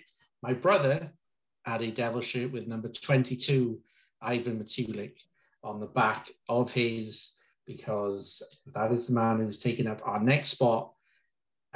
Man who just, for me, when I think of Ivan Matulik, I just think passion, and I just think intensity, and I just think winner. What a player Ivan was in Devils colours. John, I would delight to be you as a fan when Ivan Matulik put pen to paper on a Cardiff Devils contract. It was an exciting summer, and it was, it kind of needed to be, because it was the summer that Lawless left, and it was, what happens next? The only thing we'd known was John Lawless being at the Devils, and all of a sudden Paul Heavey had this job to build on that, and fair play to Heaves. He made some good signings, some box office signings, some reassuring signings. So, you bring the likes of Moria back with that continuity, and then you get Mike Ware turning up with his brother Greg, and then Ivan Matulik. And Ivan has just come off a big season in Edinburgh, after previously coming off a big season in Sheffield. It's going to say, and cut this out, Hubs, if this is inappropriate, but I remember at the time, it's kind of the mid-90s, and there's Ivan is from Eastern Europe, and there was civil wars going on in Eastern Europe at the time. It was kind of like you could see Ivan on the battlefield, just being supreme soldier and what have you. I just think the guy looked like Ivan Drago in Rocky IV. He was like a pure athlete, and Franny said about obviously on being scared of Mike Ware because when the red mist goes, but in terms of somebody who just looked strong and tough and who could, if he got into an argument with a car, I think the car would come off first. So to me, that was Ivan Matulik. And then you match that up with the fact he could skate like the wind, and his wrist shot. I'm not sure I've ever seen a wrist shot quite as good as Ivan Matulik's. And then, as you say, caring, passion, wanting to win, all these things come together. I'm surprised he didn't, have a prolonged career in the NHL, because he had the skating ability, he had the physicality, he had the technical ability, but it was our gain. And, I can't wait to have him on, because I think that will be a great episode. Yeah, definitely. It's when you go back to our captain's edition, I think we voted him as the best captain of all time, didn't we? And that was his, his leadership quality. I mean, what a dressing room guy, deadly serious in games, knew when the right moment was to make it lighthearted. And he's got a most amazing sense of humor. Knew also when was the right time that a player needed an arm around them, or to, take them out for a beer or for lunch or whatever to see what was up. He cared about his teammates, passionately. He cared about Cardiff. You can still tell that Cardiff holds a massive place in his heart. He's forever keeping in touch. He always sends me good luck messages when we've got a big game or a big cup final, and some little ditties about in the past when we weren't doing so well and then we went on to success and stuff like that. And I mean, he's somebody that really found his home in Cardiff, isn't he? Like you say, he should have had a shot of the NHL with those kind of attributes, especially how powerful he was. I mean, just the speed he could skate, but the size of him and the strength of him. I mean, it was perfectly set out for the game at the time. I think it was a knee injury that he had that probably cost him at a key moment. Because if I remember rightly, and he'll be able to confirm it, he was set. I mean, that's the other thing. He was probably on the wrong team as well, wasn't he? Because the Oilers of the 90s were dominant, and he was in the right team at the wrong time, or whatever you want to say. If it was a lower placed team, no doubt he would have got a call up. But I think he was ready to get a call up for the Stanley Cup playoffs, and he injured his knee right at the wrong time. So it could have been a lot different for him. But that was our game. It was weird when he was in his first year in Sheffield. They had that rotation, didn't they, with the imports? They had one too many, and Steve Nemeth and Callan, and they sort of rotated them, and he didn't really have that kind of flow. Then he had that incredible year in Murrayfield, Edinburgh, whatever they were, a lot of points, and then he came to us and never looked back. Yeah. Just to touch on the other side of his captaincy as well, obviously he was great in the changing room, but he was also one of the better captains to work with from the officiating side of it as well. He was great with us on the ice, and he was one of the captains you knew that if you had an issue that you you could go to Ivan either off ice during the week or on ice during the game. And you see him now still engaging with the fan base, and then you can see how well that's well received with, unfortunately, his recent sad news. But then the outpouring from the Cardiff fan base back to Ivan is reciprocated as well.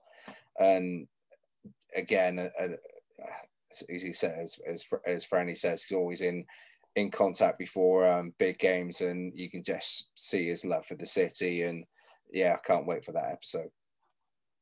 Indeed, we will get Ivan on as soon as we can to talk about the many successes he had in Devils colours, and indeed, much like everyone else, such a worthy place on this Devils team of all time. Playoff winning captain, scoring both the goals, of course, in that final, will be forever remembered, and we'll have a story or two from him. Joining him as a forward is a man who has been a guest on this podcast and had so many good stories about his time as a Devil, and delighted to see him on this roster. Vezio Sacratini is the next person to be added onto the Devils team of all time. John, we got in spades what the Cardiff Devils and what the city of Cardiff means to Vez when we spoke to him quite recently. Yeah, we certainly did. And there's playing ability, and then there's just, you want guys to get in because they do love the club almost as, or probably as much as you love the club. And after we did the last episode, I'm sure a few of us got this message. Vez messaged me and said, I really hope I get in. It would mean so much to me to get in. And I'm not sure if he expected to get in. I'm not sure why, because he was fantastic as a hockey player. Again, people remember certain traits, dominating traits about people, Mike Ware's size and physicality, and they remember Vez being a pest. Vez's hockey skills were second to none. His playmaking ability, his kind of feather shot. I always loved when Vez played the power play quarterback role at the blue line. His ability to get a puck through to the net was unbelievable. Great in faceoffs. And as Franny, I think, coined the phrase before, the best walk-on in Cardiff Devils history. He was just everything you want a Cardiff Devil to be. He was nasty. He wanted to win. He scored goals. Skill in abundance, and someone who 10, 15 years later still wants to be in and around the Cardiff hockey community. And another one who, don't just remember Vez the pest, and don't remember Mike Ware the just the tough guy. Remember, actually, these were very, very good hockey players, and Vezio Sacratini was it was a privilege to watch him play for the Devils. Yeah, and as we talked about with Jason Stone, and it goes through all these guys. The common theme is in terms of the competitiveness. But Vez was a massive, massive competitor. You couldn't get off the tennis table if you did manage to get lucky and beat him. He'd need to play you again. He'd have to walk away from that tennis table having won it. He's a near scratch golfer. He's an excellent sportsman, but competitive. I just, if I think of Vez, I think of him on the face-offs, a little chirp before, a little slash with a stick, something just to kind of get the edge, and then bang, he's won it. He's won the big draw. And, he would do whatever it took to get the edge. And, that's where a lot of his chirping, that would get him in the game or would get somebody else off their game. But skill in abundance, an amazing shot. He's often sort of talked about as a passer, but I loved his shot as well. Me and Vez used to call it the automatic because, when he pulled the trigger, it was top shelf automatic every time. He had it, his accuracy was just second to none. But yeah, just a very, very competitive guy and a winner. Question for you, John, as a fan. Did Vez have a touch of the John Lawless about him? Do you think that kind of helped him sort of become a fan favorite quite a bit more quickly? Because again, he looks a similar size to me. He looks kind of... Well, it's sort of probably in a similar way to you reference Mike Ware, guys. You notice him on the ice because he looks different to the other players, skating style, but as you can probably tell, I don't know if this has come up. I kind of like the anti-heroes, the competitive people with a bit of a chip on their shoulder. I was a huge Ryan Finnerty fan when he was in Cardiff. Obviously, Brabant talked about, Lawless was a horrible bugger on the ice for opponents to play against, and so was Vez. So when you marry up the fact that he had that skill, his diminutive figure, but the big heart that belied that, and then the fact that he was this pest, this rink rat, he was always going to be a fan favorite. And again, you go back to that Super League winning year, and I know we spoke about it in the last episode. That was a third line: Sacratini, McCarthy, and Uchuk. And McCarthy and Sacratini were in the top 5 point scorers in the whole league. And he was always going to be a fan favorite, and continues to be so.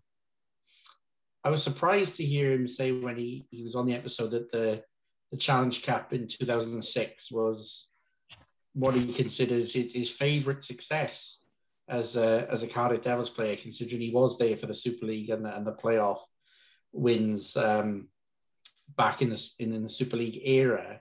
Franny, when Vez came back in that Elite League time in those couple of seasons, was he the same Vez? Was it how important was he to that sort of restart for the Elite League for the club at the time? He was definitely the same Vez, always full of energy. When he was telling stories, they were coming out, and he's a great talker, but that's what he's like in the dressing room too. He was always the guy, he would go around before the game and like smash her on the shin pads. Come on, we're going tonight. Come on, boys. Real sort of fire up guy. And he was like that, straight away, when he came over, self-assured, but, looking to G the guys up. And then when he came back, it was just like, he hadn't been away really. So, he knew a few guys from his time from before. And it just felt like he was coming home. It wasn't, he wasn't a different Vez. There wasn't anything that changed about him from being a success at the Super League. He was the same Vez, and brought the same qualities to that dressing room. The other thing I like about him, very, very prim and proper, very rarely swears. Yeah.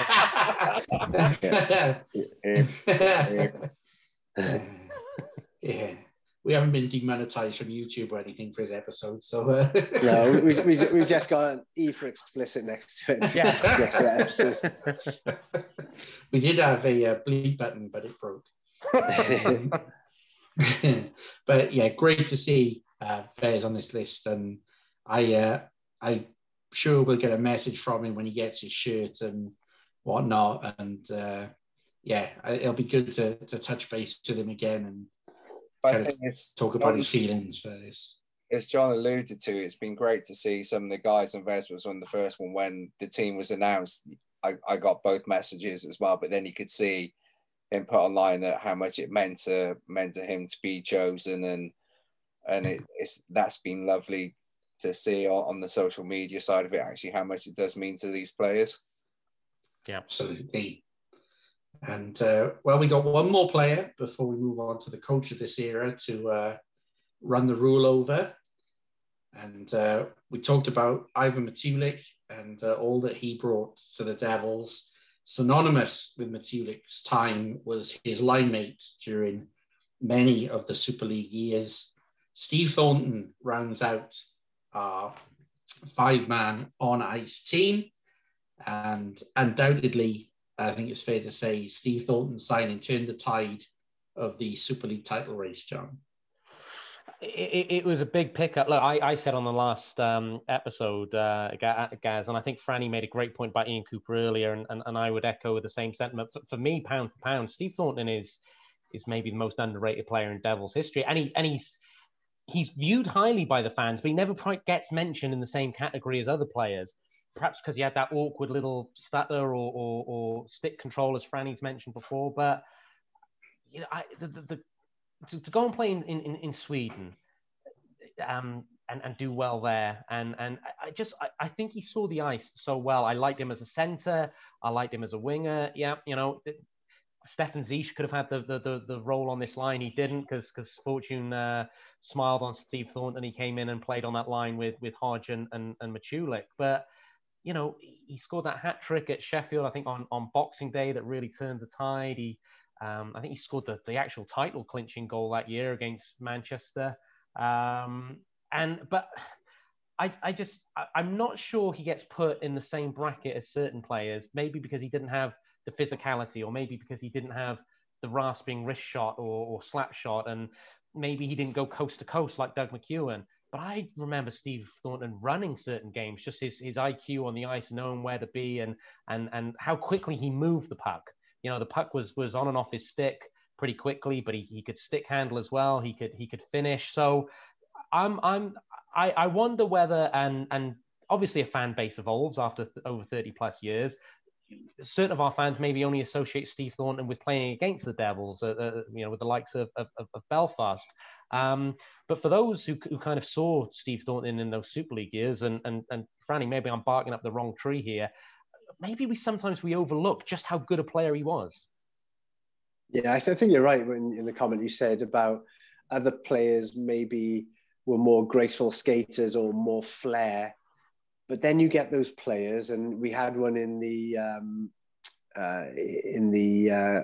Elite League era, John Pele, who was in the right place at the right time, and that is a gift in itself. I mean, he didn't have to go coast to coast because he read the game so well. He was just Johnny on the spot, at the right time, and his reading of the game. It's a gift, and you can't train to do that. You can't, it's not like skating where you can improve it. It's not like, stick handling or your shot where you can spend the hours putting it in. There's some players that are gifted to read the game, and he definitely had that gift, about being in the right place, the right time. And he's a unique player, and you say, I think he is underrated in what he contributed. He was the top scorer, or one of the top scorers in every year that he played for us. And, across a very, very highly sort of skilled era, wasn't it? The Super League era, and phenomenal player. Like I said on the previous edition when we did the nominations, when he first came in, I saw him in practice. I thought, perhaps I won't get bumped down the lineup because he looked really awkward, and I thought, he's chopping away at the puck here, and then scoring 20 goals in practice or whatever. But yeah, he got lucky on those, and then he comes in the game and he gets a hat trick, and all those things. And I think we mentioned off camera about the fastest ever goal in the Super League, wasn't it? It's how many seconds? 8 seconds. 8 seconds. Yeah, 8 seconds. For those of you that can remember the poster up on the way to Gretzky's bar. Yeah, but a very underrated player.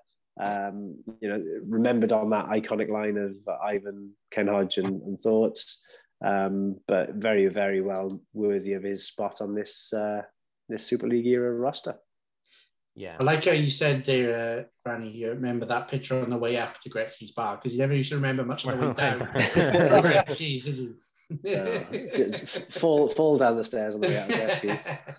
Franny probably stole it, guys. He's got most of the Welsh national chicken in his share. No, I was just going to say, Gaz, you and I have had the privilege of interviewing people, and I was really pleased when I got to interview Steve Thornton in his role as GM at Belfast, because he was a favourite player of mine at the Devils, and it's always nice when you speak to somebody and you hope they're going to be sort of stand-up people, but he really is a lovely guy, very considered guy. Everything he says is eloquent and well thought out. Very different to me, and I've just got complete respect for him as the hockey player he was, but also having minimal dealings with him, since he's been at Belfast, interviewing him a few times. Also, the person he is as well. And I know Todd thinks a huge amount of him. And I'd go back to the fact I think he's probably underrated, but maybe he's not, because he's been voted into this team. And I think actually, Joe, you probably hit the nail on the head there as to why maybe he doesn't get talked about as much as in I think he was quite happy to blend in the background of being surrounded by huge characters. His play is undoubted, but he doesn't strike me as someone who was going to be, going around schmoozing sponsors like Shannon Hope was, or is he going to be having Christmas carols having his year by helps because he's beaten someone up? So I think maybe that's just the kind of thing is he was an excellent player, but he was surrounded by so many larger than life personalities that maybe that's why he isn't, as you say, maybe talked about as often as maybe he should be. Yeah, absolutely. But there's our 5 Super League players, and what a bunch of players they are. And they need a coach. They need someone to lead them. And that coach is the person who brought the majority of these players into Cardiff. Paul Heavey gets the nod for this era, winning the Super League title in 1996 as a coach and the playoff title in 1999. A player before, of course, the impossible job of taking over from John Lawless. And you have to give his huge credit for taking on that task and not falling flat on his face, not failing, but actually probably evolving the club on from those heady days of John Lawless. Yeah, I think that's not to be underestimated, because you quite often see it in sport, don't you? After one era finishes, then it takes a few attempts to find the right guy to replace. And with John Lawless going, it was the cornerstone had gone from our club, and Hughes had been player and a captain, and he was more of a role player, wasn't he, in terms of a big defenseman who was there to provide some physicality. He had a little sniff of the coaching when he broke his foot. So I think we were away in Tilburg, and he blocked a shot, broke his foot. I'll always remember being out that night after the tournament. So we'd obviously all gone out because it was the last night before we were going home, and he was there on the dance floor and he's bouncing up and down. We're like, Heaves, what about your foot? He goes, oh, no, it's all right. I'll walk it off. And he was there, giving it on the dance floor. And it turns out when he got home, it was it was pretty badly broken, and he was out the rest of the year. And I heard him on another podcast actually talk about that he was gutted when Lawless said that he was. I think Lawless brought in Jamie Vanderhorst to replace him. So you had to deregister someone because of the roster sizes. So he said to Heaves that, look, I'm deregistering you, and he was absolutely gutted knowing that was his playing career gone.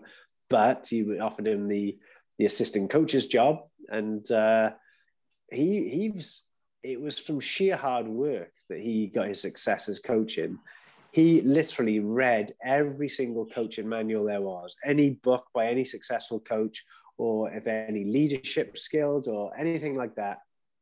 It was the first time that I was ever aware that there was a kind of study element to the game, that you could, that there was, it was almost the modern era. He was the first of the modern coaches, if you like, because now everything is, system driven and all that, where before in the Lawless we played with so much freedom. He didn't really have systems. He just had people playing to their strengths. And then Heaves, really took the coaching thing serious when Lawless gave him the assistant coach's job, and obviously made an impression on the guys up top. And then when Lawless went, they offered him the head coach's role, and he took that on. And for him to recruit that type of team that he did, quite smart really, because what he did is he looked around the league and he saw scary Mike Ware and how teams were petrified of him, and thought, do you know what? I'll have him on my team because then I've got that kind of intimidation factor.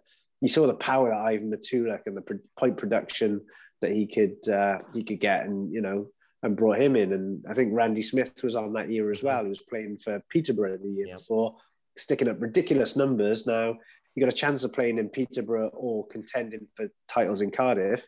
He gets Randy Smith, so he picked the sort of best players from around the league, and then brought some others in then to complement them, as well as the core that we already had there, and straight away we were competitive. And to bring that first ever Super League title to Cardiff, it was absolutely huge.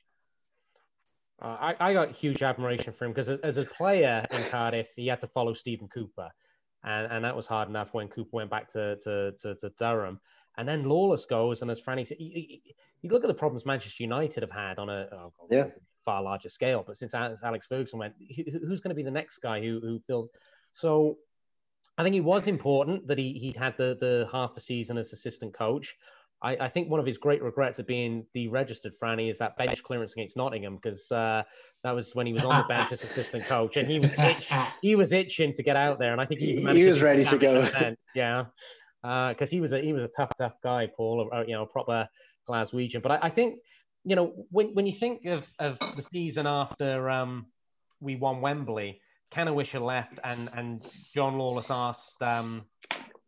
Jesus, Franny, that's the loudest drink in the world. Sorry. It's fine. It's fine. It's not like I'm in the middle of anything here. You remember when Canawisha left, John Lawless asked Paul Farmer to be coach, and it didn't work. Farmer left after half a season because he said, I'm not the greatest player. How can I tell Steve Morier and Doug McEwen what to do? And Heavey was probably, a better player than Paul Farmer, but proportionately, it still would have been the same. Heavey, how can I tell Randy Smith, who's Canadian national team, and Ivan Mach, how can I tell them what to do? But yet Heaves commanded respect, and I think a lot of that was down to the fact he was a scary guy. And then you marry that up with as Franny said, his work rate to learn, and all credit to him. The one thing I would ask you, Franny, is this true? I think Stoney told me this, that he lost his temper once so much, I think up at Humberside, and he kicked the bin, and he got his foot stuck in the bin and couldn't get it out.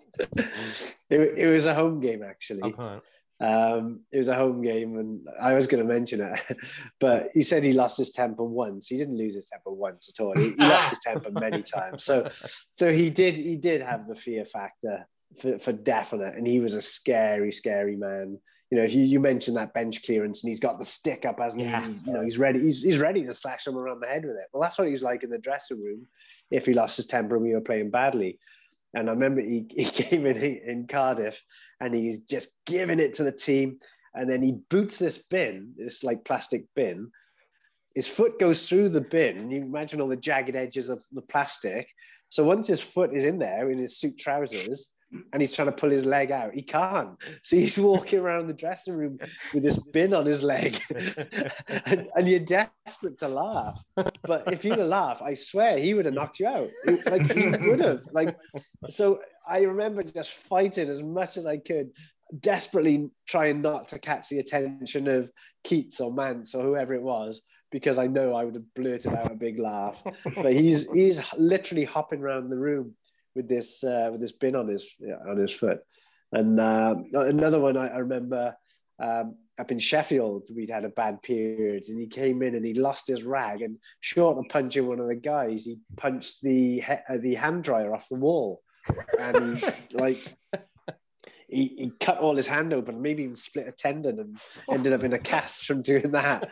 But it was when he lost it was pretty spectacular and very, very scary. Franny is, for me, and maybe I'm speaking out of turn because I wasn't really around for the first 10 years, but for me, Heavey left an indelible print on the club in terms of this club has to have steel. It has to have toughness. While we've talked about the fact that guys like Shannon Hope could look after themselves, first and foremost, they were expected to play. Whereas I feel like Heavey brought in that Mike Way, Mike McWilliam, Ian McIntyre, Frank Evans. He brought in that thought that a Devils team has to have toughness. It has to look after itself. And that for me is Heavey's lasting legacy for the Devils franchise. That's a good point, Gaz. Yeah, definitely. I mean, it started off with him as a player. I mean, that was the reason he was brought in. Is I think the year before there'd been a couple of unsavoury incidents, and it might have been the Telford one where there'd been a few high sticks in the face, and Shannon had the stitches and all that. And the next year when he was bringing in a player, he wanted to bring that toughness in, so he brought in Paul Heavey as a tough player. He probably knew that the fans appreciated that kind of excitement when he stepped up. And I remember, I think it was Mike Dark, the guy in Peterborough, that was really tough, and like every time Mike Dark was trying to step out of line, he was right up in his face and he was kind of putting him in check. And from that moment on, the Devils weren't going to have a team that were going to be bullied. And, he was a tough player himself, and he definitely appreciated the tougher side of things. But he also knew that that's what Cardiff fans and Welsh fans like, is they like teams that will stick up for themselves, that work hard, but, have also got that steel behind them, like you said. So, yeah, when you look at the guys that he recruited, guys like Frank Evans, who, we talked before, pound for pound, one of the toughest guys around. I remember when he brought in Mike McWilliam, he was talking about him and he was telling me, like, this guy is next level tough. And true to his word, he was. He'd gone out to find the biggest dog in the yard. And, he's left that sort of legacy because, if you look ever since then, we've always had that toughness, whether it's been Voth, whether it's now Mark Lewis, whoever it is, we've always, had that player who, we know we're not going to be bullied. I think the one year that we didn't is the year that Payet ran amok, didn't he? Yeah, Dave Whistle's year, and that's a mistake that Wisp made, is that he didn't have that toughness. And Payet used to win every game for Coventry against us by running round, and then he'd end up with 3 goals as well, until we brought in, I think, Craighead to try and address that. Who oh my God, he's probably the hardest guy I've ever had to play against. He was ridiculously strong, and very tough guy. But I don't think it's any coincidence that ever since the Paul Heavey as a player and a coach, we've always had tough guys on our roster. So there we have it. Paul Heavey is given the coach's honour for this Super League team. Gents, I think we're going to have to leave it there for these 2 teams. We do have 2 more teams to run the rule over, and we will do that in next week's episode. But what a journey it's been for these 2 teams. I mean, we could do an episode on the guys who missed out as well, such as the embarrassment of riches that us and the fan base had to choose from. But I think we're all in agreement. These are the correct and very worthy recipients of this honour. Agreed. Yeah, I think it sums it up that we were probably originally looking to do all 4 teams in this one episode, and we've ended up talking 2 hours on just 2 of the teams, and it just shows how many good memories and how much we've been treated to by these 14 guys that have made special contributions to the club. Well, we got lots to look forward to as well, because we're going into an era, Franny, where you step off of the ice and have to look after a lot of these guys behind the bench, ironically enough. So I'm sure we're going to have plenty instead of on the bench.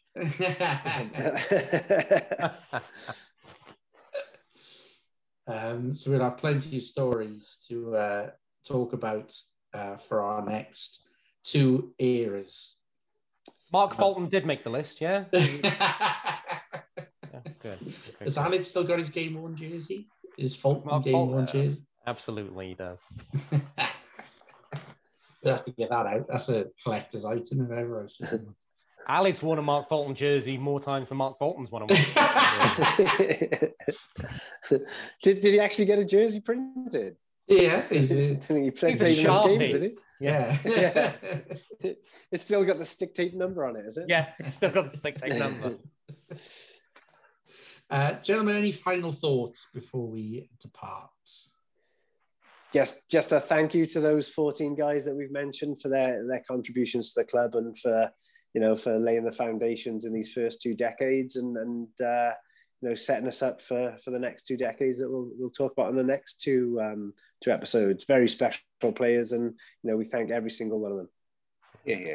Seconded. And it was 3 years. That's why some players missed out. I think that does bear repeating, because this has been a marathon episode. So 3 years. So sorry, Craig Weller and all of his fan base. It's not going to happen. Okay. Thank you very much for casting your votes. Thank you very much for listening to another episode, or watching another episode with us. All of the back catalogue to feature many stories of many of the players we mentioned tonight are available on iTunes and Spotify, and all of our new episodes are available on YouTube as well. So please hit that subscribe button, hit that follow button, and you'll get all of the episodes as they land each and every week. So I've been Gareth Hewish, and been delighted by joined by Mr. John Donovan. Pleasure as always, guys. Producer Herbs. Always an honour. And the man of the marquee, Mr. Neil Francis. Thank you, guys. Another nice trip down memory lane. Indeed, and in honour of the first decade team is a little bit of Brass Bonanza.